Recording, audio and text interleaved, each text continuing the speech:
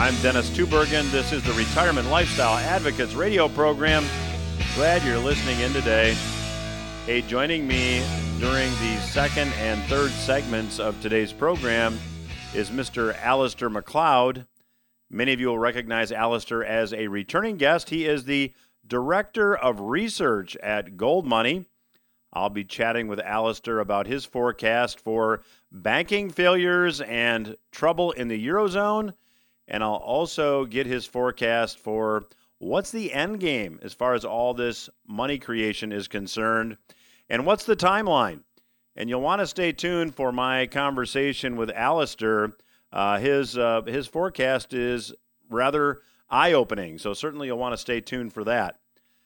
Now, if you're not yet a user of the Your RLA app, Your Retirement Lifestyle Advocates app, I would like to invite you to go to the App Store. You can go to the Apple App Store or the Google App Store, and our app is now available both places. All you have to do is search for the Your RLA app at either the Apple or Google App Store and download the app for free. It will give you access to all of our educational resources whenever you'd like to access them. So again, it's the Your RLA app. It's YOURRLA app. And you can just search under Your RLA at the App Store. Also, all those resources are available at our website, which is retirementlifestyleadvocates.com. Well, many of you are probably aware that the Washington politicians, or at least enough of the Washington politicians, now seem to be behind another stimulus package. This time, a $1.9 trillion stimulus package, and they will likely get it passed in the next several weeks. Now, not surprisingly, support for the package and opposition to the package is falling largely along party lines. Now, the proposed stimulus package, according to an article in U.S. News and World Report, would get another $1,400 stimulus check to many Americans. It would extend unemployment insurance. I believe it would add another $400 per week to unemployment benefits at the federal level. It would raise the minimum wage to $15 and include funding for food and housing assistance as well as child care and paid leave.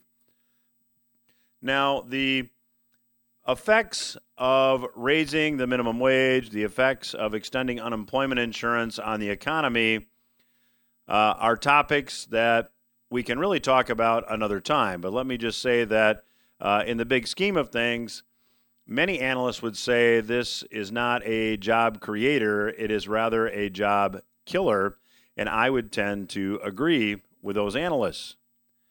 Now, the fact that there's another stimulus package being proposed, and it seems like there will be another one behind that, is something that I talked about on this program as being imminent not that long ago. And I also commented the only way to fund another stimulus package was through more money creation. And that's exactly how this stimulus package, if it's passed, and it appears that it will be funded. The only way to fund it is through more money creation.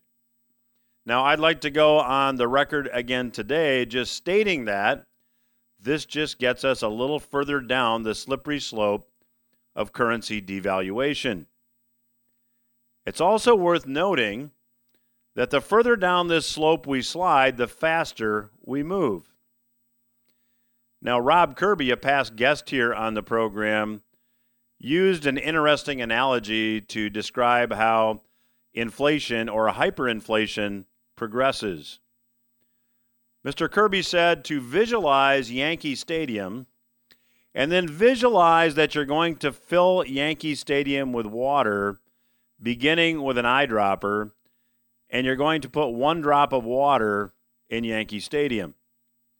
You're going to wait 1 minute and you're going to double it. You're going to add 2 drops of water. You're going to wait another minute and you're going to double it and add 4 drops of water, and so on. By doubling the number of drops that you're adding every minute, Yankee Stadium would be completely full of water in less than an hour. And you can do the math. It definitely is the case. Now, what's interesting is 5 minutes before Yankee Stadium was completely full of water, the bases would barely be covered.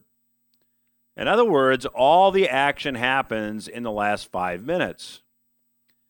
Now, hyperinflations, as I'll discuss with my special guest today, Alasdair MacLeod, progress the same way. In fact, if you go get the Your RLA app, you can take a look at the webinar that I conducted last week. That's something that happens every week, and you can get each week's educational webinar on the Your RLA app.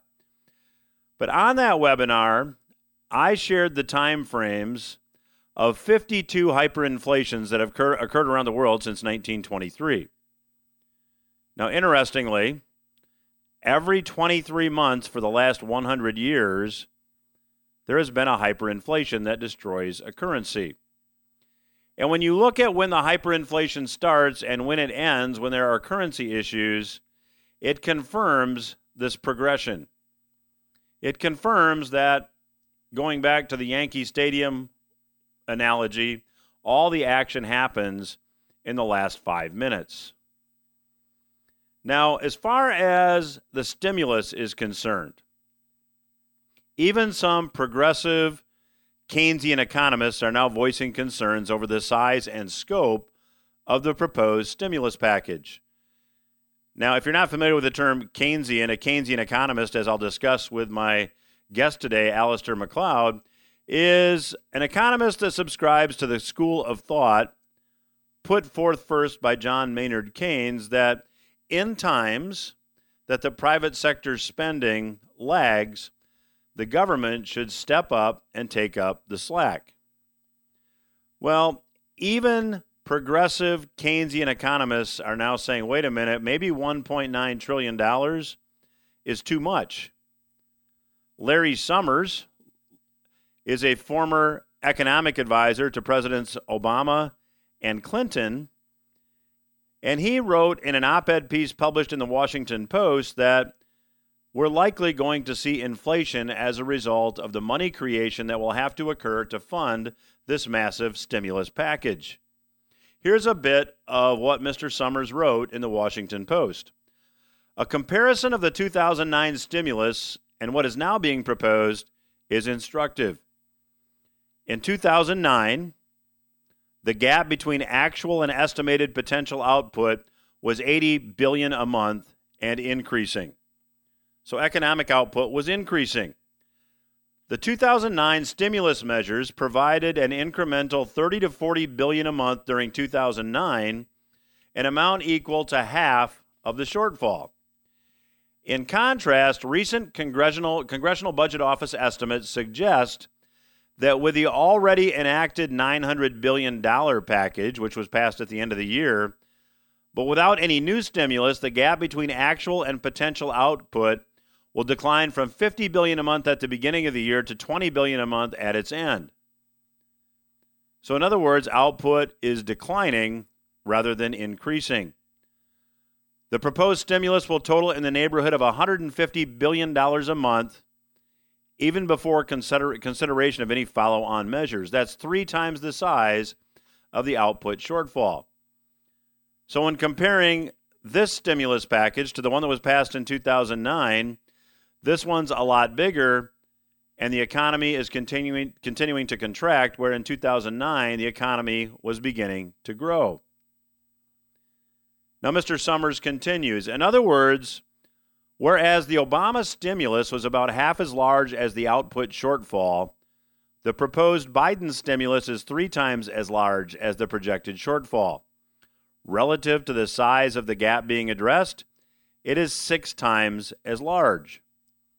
Now, there's a lot of technical language in there, but just suffice it to say that it proves the point that when you start down the money creation path, you have to create a lot more money as time goes on to get a diluted effect. In other words, it takes a lot more money to accomplish what you accomplished with a lot less money previously. Now, later in the piece, Mr. Summers notes that while he is in agreement that a stimulus package is a good idea and needs to be, quote, enacted in a way that neither threatens future inflation and financial stability, end quote. Now, I'm not a trained economist. However, you do not have to be a trained economist to figure out that money printing on this scale will mean that inflation will have to show up at some future point. It just has to happen. Now, if you're not familiar with the two-bucket approach, if you're not familiar with strategies that you can use to potentially protect yourself from what is lying ahead, then I would invite you to go to the Retirement Lifestyle Advocates website. I would invite you to go to the Google or Apple App Store and download the Your RLA app and access all of our educational materials. I would also encourage you to go to requestyourreport.com. If you go to requestyourreport.com, I will be glad to send you a copy of my February special report that talks about the end of the currency cycle, talks about the credit cycle, and it talks about the fact that, in my view, the U.S. government peaked in the credit cycle last year, and now they're relying on money creation, which will accelerate the currency cycle. So the report outlines this, gives you some strategies to consider for your situation, and you can get a free copy of the report by visiting requestyourreport.com. I'll be back after these words with Alasdair MacLeod.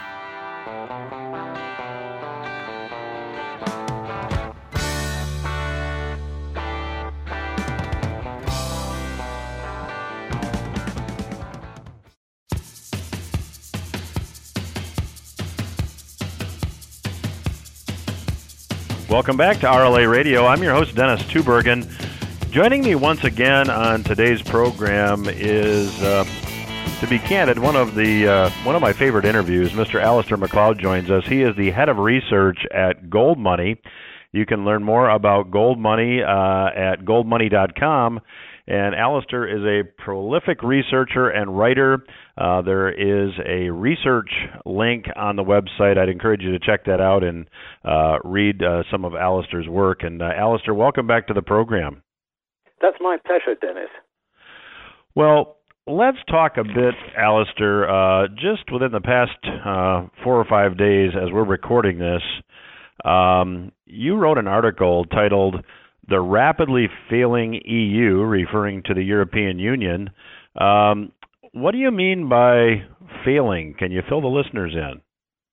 Yes, certainly. As an institution, or as a commission, I suppose is the technical term, it is entirely political. And its behavior over Brexit, I think, has exposed its weaknesses, certainly from the economic point of view. Britain as a country imports considerably more than it exports to the EU. And basically the EU is trying to foul up the import-export relationship between it and us. So in other words, they're hell-bent on putting businesses out of businesses, making businesses bankrupt or reducing their potential purely on political grounds. Why? Because they have got to establish that Britain is a loser from Brexit and therefore discourage any other member nation from considering leaving the EU. And that's really the basis of it. But we've seen a far greater problem within the financial system, and that is the Eurozone system, which is run by the ECB. It's a combination of the ECB, and each nation in the Eurozone has its own national central bank. And linking the ECB with these banks is something called the Target to Settlement System. It's important to understand that this settlement system, which should be in balance, in other words, there should be no significant debits and credits across the system between the national central banks, we've got into a situation where over €1 trillion is now owed to the Bundesbank. Now, the problem with that is that the Bundesbank is owed this money, and it has arisen basically from the national central banks, particularly those of the pigs, that's Portugal, Italy, Greece, and Spain, who have been shoveling bad debts or non-performing loans, as they're euphemistically called, into the system. The reason for this is actually quite simple. If you look at a country like Italy, where they had bad debts which came to something like 12 or 13% of the total bank lending, you could see that the banks basically were bust. So the way the national regulator dealt with this was to describe them as performing. They could then be used as collateral by the Banca d'Italia, the central bank, in order to lend money to the commercial banks. So what we have is a situation where these bad debts have been basically pushed into the Eurozone system, and it is that is giving rise to these horrific imbalances. So the whole situation was already very dangerous before the EU was hit by this COVID problem. Now, with all the lockdowns going on, quite obviously, businesses round the pigs are not only precarious, but most of them are going bust really quite rapidly. So you can see that COVID has actually happened at the worst time. It is going to expose the problem with all these debts in the Target 2 system. And it's also going to expose the mounting debts, which are going to be, or non-performing loans from the COVID situation, accumulating again in the commercial banks. So it is only a matter of time, and I think a very short matter of time, before the whole system blows up. Now, the consequence of that is that the ECB has it's got less than $10 billion of capital. It would have to be bailed out by the national central banks, and the national central banks would have to bail themselves out as well. So in other words, you get the ridiculous situation where the system will be printing money just to save itself. Now, clearly, this cannot really happen, and the effect of it will be to crash the whole system, crash the euro, and the whole thing will have to be written off. So it looks to me like the only alternative for a country like Germany is to have effectively two Bundesbank balance sheets, one in euros, which is bust, and they push that over to the receivers to sort out, while they create a new Bundesbank whose balance sheet is in the new marks. So this is something that could happen very, very quickly, and it's something that, when it happens, could happen literally overnight. You might wake up one morning and say, oh my goodness me, this is a changed world. So, and they haven't actually made things easy for themselves either, because you may have read that the EU has filed up on getting vaccines in to the various nations. These nations started off by being persuaded by the Brussels bureaucrats that the procurement of vaccines should be centralized on Brussels. They accepted that, and Brussels has actually screwed it up enormously. And the result is that Spain has got no vaccines, France has got no vaccines, Italy has got no vaccines, Germany has no vaccines. And yet Britain here, the people who escaped from the EU and should be punished for doing so, have vaccinated fully 20% of its population. This is an extremely embarrassing situation for the EU. It exposes its weaknesses, and I think that it's only a matter of time before it begins to undermine even further the economic situation in the pigs. Because remember, without vaccines, the lockdowns are going to have to continue. So that basically, if you like, is the theme behind that article. So, Alasdair, as you were talking there, and you mentioned that, at some point the whole system blows up, my question to you would be, what does that look like? Are you talking banking failures, currency failures? What does that look like? That's a very good question. It will be most noticeable across the world in terms of banking failures, because the GSIBs, which are the global systemically important banks in the Eurozone, are very highly geared. I mean, I show an example of a French bank, which is where the relationship between the market capitalization and the balance sheet is 100 times.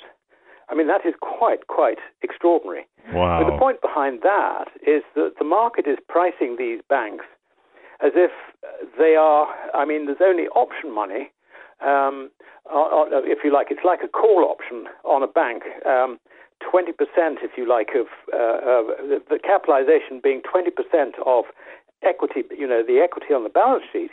It's like option money on the survival of the bank. The option money basically being valued on the basis that with limited liability, your downside is essentially to zero from 20%. And, that's probably worth a punt. That's all the market is prepared to value that particular bank at. Now, the G-SIBs are meant to be the best capitalized banks of the lot for the simple reason that they carry the systemic risk into other nations. And this was something that was set up by the Bank of International Settlements and the Basel Committee in the wake of the Lehman crisis. So you can see that if you've got G-SIBs in this situation, you have also got smaller banks which could easily be, or in fact almost certainly be, in a worse position. And this is important because when I look at the US banks, with the possible exception of Wells Fargo, they are reasonably capitalized. I don't see them as being overgeared, and the market rating doesn't give that sort of discount between the capitalization and the balance sheet equity. If anything, most of your banks are standing at a premium. But the problem is that if you've got a balance sheet gearing, say, of 10 to 1, if you lose 10% of your assets, your loans, in the form of bad debts or maybe rising interest rates undermining any bonds that you have on your balance sheet, then as a bank you're a bust. I mean, that is the thing about gearing. And I think the counterparty risk from a failing Eurozone is likely to undermine the global banking system because, we are at the worst possible moment for this to happen. Yeah, well, we have just about a minute left in this segment, Alasdair. So for those listeners that maybe are not familiar with gold money, would you like to give a 1 minute and 15-second commercial? Yes, of course. Thank you very much indeed. Gold Money stores precious metals on behalf of its customers, and we offer a range of vaults around the world. So typically an American who might be worried that action would be taken against anyone holding gold in America can store their gold in another jurisdiction.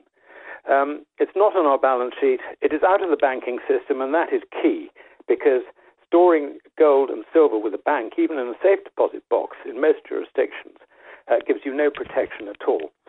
So that's what we're there for, and our business obviously is growing quite rapidly, which is hardly surprising in the current circumstances. I would encourage anyone who wants to protect themselves against the increasing dangers of financial crisis should consider having some physical gold and silver stored in a place where they can access it, and of course you access it online, or alternatively do have some at home for small change. Well, our time in this segment is up, but I will continue my conversation with Mr. Alasdair MacLeod, Head of Research at Gold Money, when RLA Radio returns. Stay with us.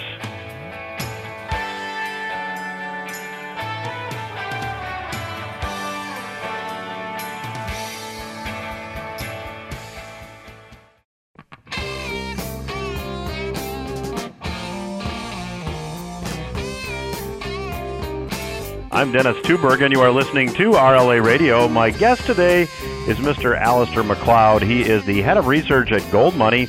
If you're just joining us, you can read Alasdair's work. He is a prolific researcher and writer at goldmoney.com. Just click on the research link on the website.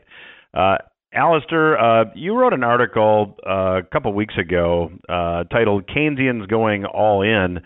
And for our listeners that maybe aren't familiar with the term Keynesians, it's a school of economic thought, and you can refine this further, as I'm sure you will very eloquently, that was really put forth by John Maynard Keynes, who I believe did a lot of his work in the 20s and 30s.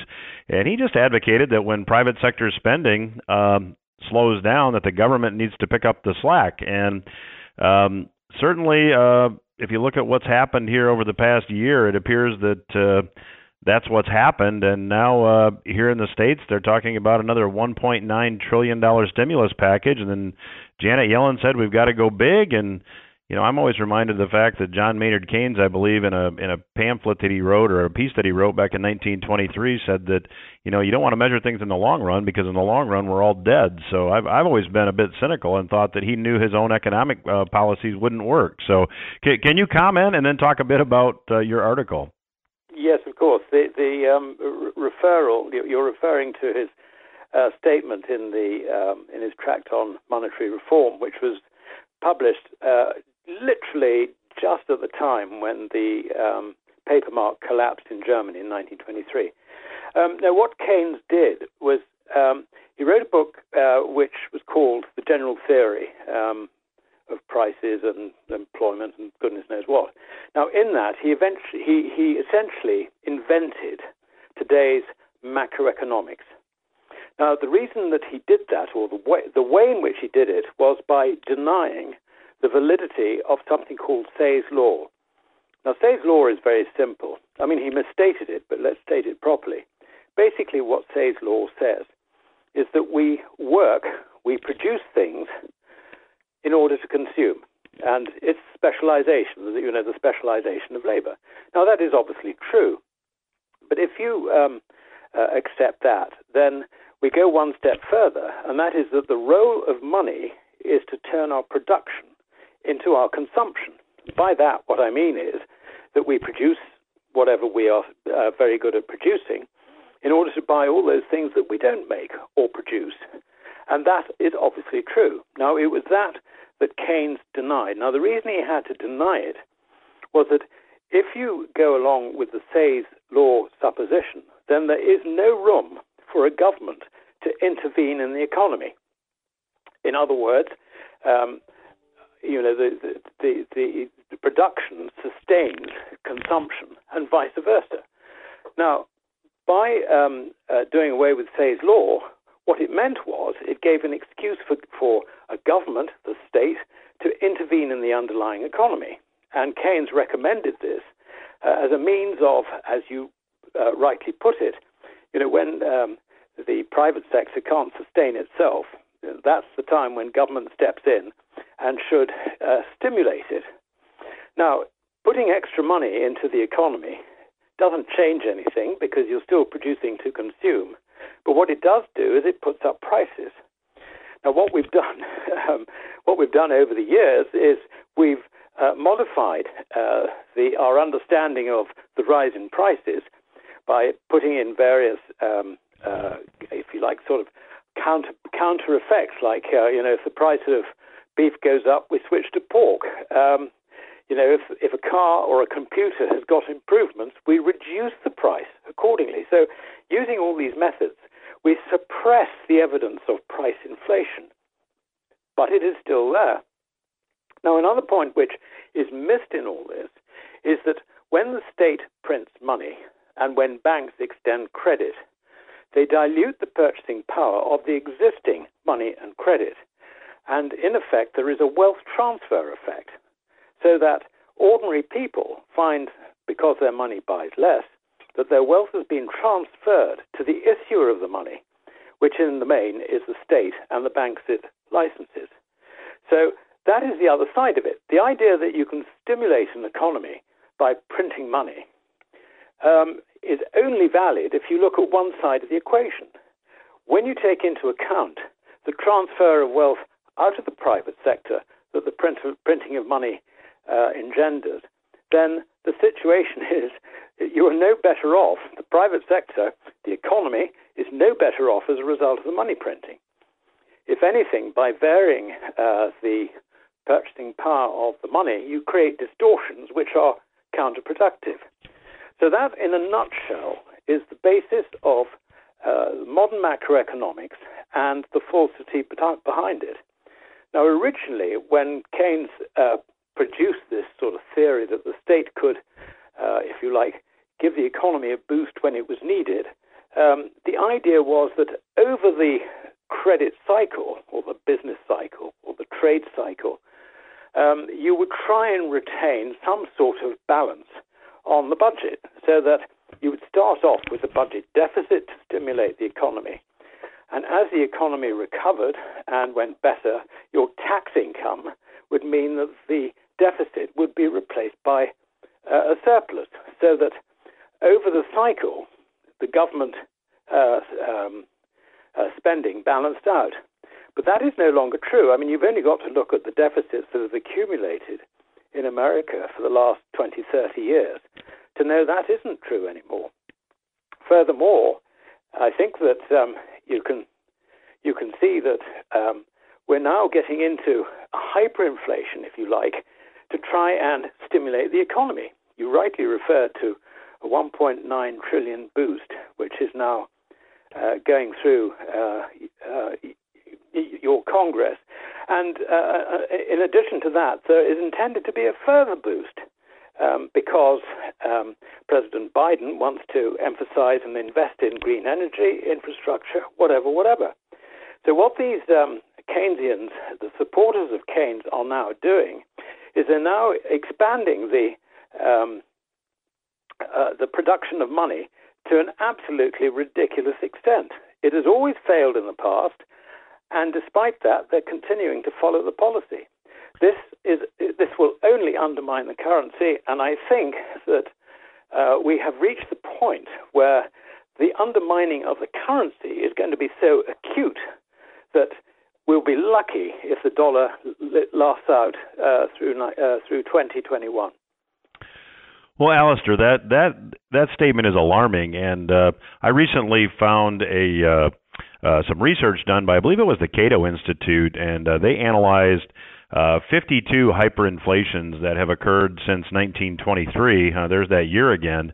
And one of the things that struck me was that hyperinflations from their official beginning until the end, they progress extremely quickly. Do you see this progressing the same way? It's an interesting question because there are two ways in which this happens. I mean, what we're talking about is the loss of the purchasing power for a paper currency, a fiat currency, in this case the dollar. The one way in which it happens is what happened in Germany between sort of 1919 and 1923. Now, in that case, you had increasing production of money, and that undermined the purchasing power of the paper mark, and it got to the stage where the undermining of the purchasing power of the mark was so rapid that people were having to take time off work when they got paid, and they were getting paid hourly rather than weekly or monthly, in order to spend the money before it lost even more purchasing power. And that situation happened really in 1923 up until November, when the whole thing finally ended. The other way in which this can happen is, I think, the more likely way it's going to happen in America. If we go back to John Law, who was a Scotsman who persuaded the Prince Regent in France in 1715-16, running through to 1720, that he had a way of paying off the king's debt. And what it amounted to was he gained control of the money supply, and he printed money to buy shares in his venture, the Mississippi venture, which needed to be capitalized so that he could build ships and all the rest of it to transport goods to and fro France from other nations. And it wasn't just the French colonies in North America, it was the whole of France's overseas trade. Now, the point was that printing money to puff up assets is exactly what the Fed is doing. This is the whole point of QE. QE is, initially anyway, it was targeted at putting money in the hands of pension funds and insurance companies so that they would go out and buy other financial assets, particularly equities, in order to create a wealth effect amongst the people. Now, this is exactly what John Law was doing, and the whole thing collapsed in 1720, and the collapse when it came was actually fairly rapid. I mean, it took a number of months, maybe about 5 or 6 months. And the interesting thing is that by September 1720, the share price of the Mississippi Venture had fallen from a high of around about 12,000 livres down to about 3,000 livres. But the livre itself had no quotation whatsoever on the foreign exchanges in London and Amsterdam. And interestingly, an economist who became famous for other reasons, Richard Cantillon, he benefited from this. He made 2 fortunes out of it. The first fortune was lending money to people who wanted to buy shares in John Law's venture. He immediately sold the collateral without telling the people who he'd lent money to. And he finally managed to retrieve the money as well as benefiting from the sale of the shares. But his second fortune, he decided the best way to play this was not to go short of the Mississippi Venture, but to sell the livre, the French livre, the paper livre, on the London and Amsterdam exchanges, which he did in enormous quantities. And of course, it was the livre that went to zero. The Mississippi Venture actually continued to trade despite that. It never actually went bust and was the basis of the French interests in India about a century later. So you can see that the situation that the Fed has put itself in is that it is puffing up assets, printing dollars to do so, and when the bubble bursts, which it is bound to do, and incidentally that will be rising interest rates, and we can already see the yield on the 10-year U.S. Treasury is creeping up rather worryingly. Mm-hmm. When the interest rates rise, the bubble pops, and it will take the dollar with it. And I think it could be a very, very rapid thing. So we have 2 global problems. The one I described in the first segment of the potential bankruptcy, in fact, almost certain bankruptcy of the Eurozone and the ending of the euro. And at the same time, we can see a different problem arising in America with the dollar being printed to create a wealth effect. And when that bubble pops, obviously the dollar will similarly have virtually no future. And I think it will probably wipe it out. So those 2 things, I think, one needs to bear in mind when planning for the future. And I'm talking about the future, I'm talking about the very near future, because I don't think it's going to take very long for this to go wrong. Well, the clock tells me, Alasdair, we're going to have to leave it there. Whenever we start talking, the 2 segments goes by way too quickly. We certainly appreciate you joining us and sharing your knowledge and research with the listeners, and we would love to have you back down the road. That would be my pleasure, Dennis. We will return after these words.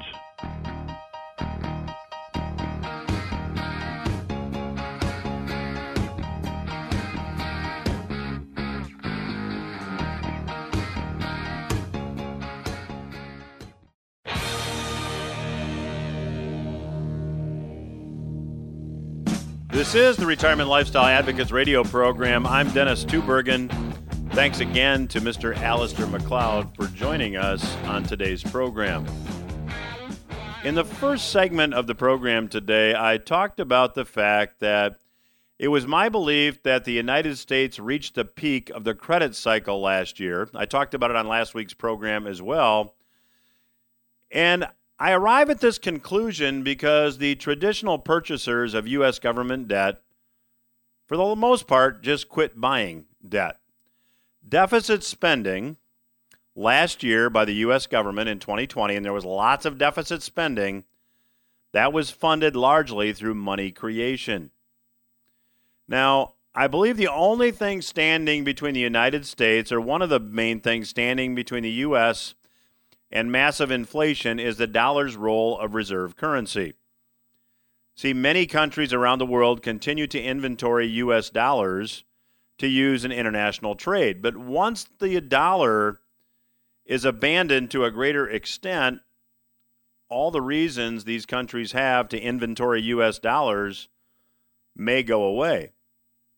When that happens, these dollars will migrate back to the U.S., and that's when inflation will likely begin in earnest. Now, there are signs the rest of the world is moving away from the U.S. dollar. Bill Campbell of Double Line Capital wrote a piece this past week that caught my attention, and I'm going to give you just a bit from that piece. A series of equal and opposite reactions are occurring as nations move to remove the role of the U.S. dollar at the center of global trade and finance. This will have a long-lasting structural impact in ending the dominance of the dollar as the world reserve currency. In November, that's just November of 2020, 3 months ago roughly, 15 Asian countries comprising 30% of global gross domestic product.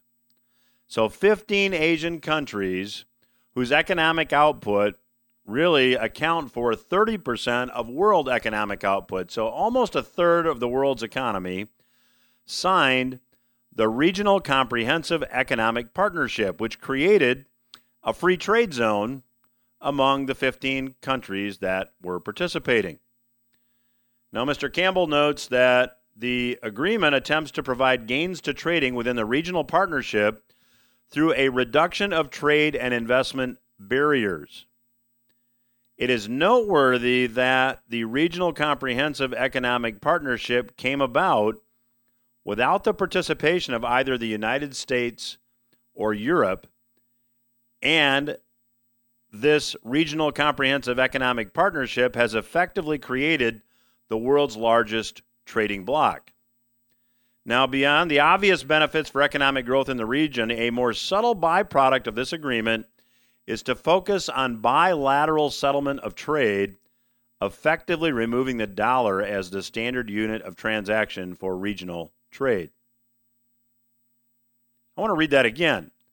Beyond the obvious benefits for economic growth in the region, a more subtle byproduct of this agreement is to focus on bilateral settlement of trade, effectively removing the dollar as the standard unit of transaction for regional trade. So the writing is on the wall. I believe that moving ahead, that we will see currencies evolve, maybe evolve quickly, as Mr. MacLeod indicated today. And history teaches us that as the currency cycle progresses, eventually we get back to hard money as currency. When I say hard money, I mean precious metals like gold and silver. I think history teaches us beyond any doubt that Voltaire was right when he said that currencies always return to their intrinsic value. Fiat currencies have an intrinsic value of 0. Any paper currency not backed by hard assets, and digital currency for that matter, has an intrinsic value of 0 or near 0. So there are massive changes taking place all around the world, both politically, economically, financially, and as it relates to currencies.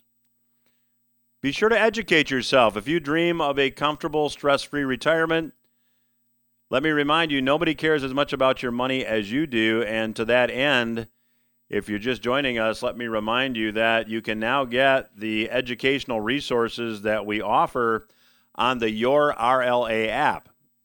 Your RLA app, you can just go to the Apple Store, Apple App Store, the Google App Store, and you can search Your RLA, and the app is available there for free. It's quick and easy to download. Also, this month, if you would like to get a report that asks, are we at the end of the currency cycle, and understand some strategies that you might consider for your individual situation, all you need to do is go to requestyourreport.com and let us know where to mail that February report. We'd be very glad to get you a complimentary copy of it. It is just published, all recent information, all current references. So again, if you'd like to get a copy of that, go to requestyourreport.com. And as always, you can go to our website, retirementlifestyleadvocates.com, and you can get all of our educational resources there, including our weekly newsletter, including the weekly update webinar, and including our weekly podcast. That's all the time I have for this week's program. I hope you got something you can use. I'll be back again next week. Have a good week.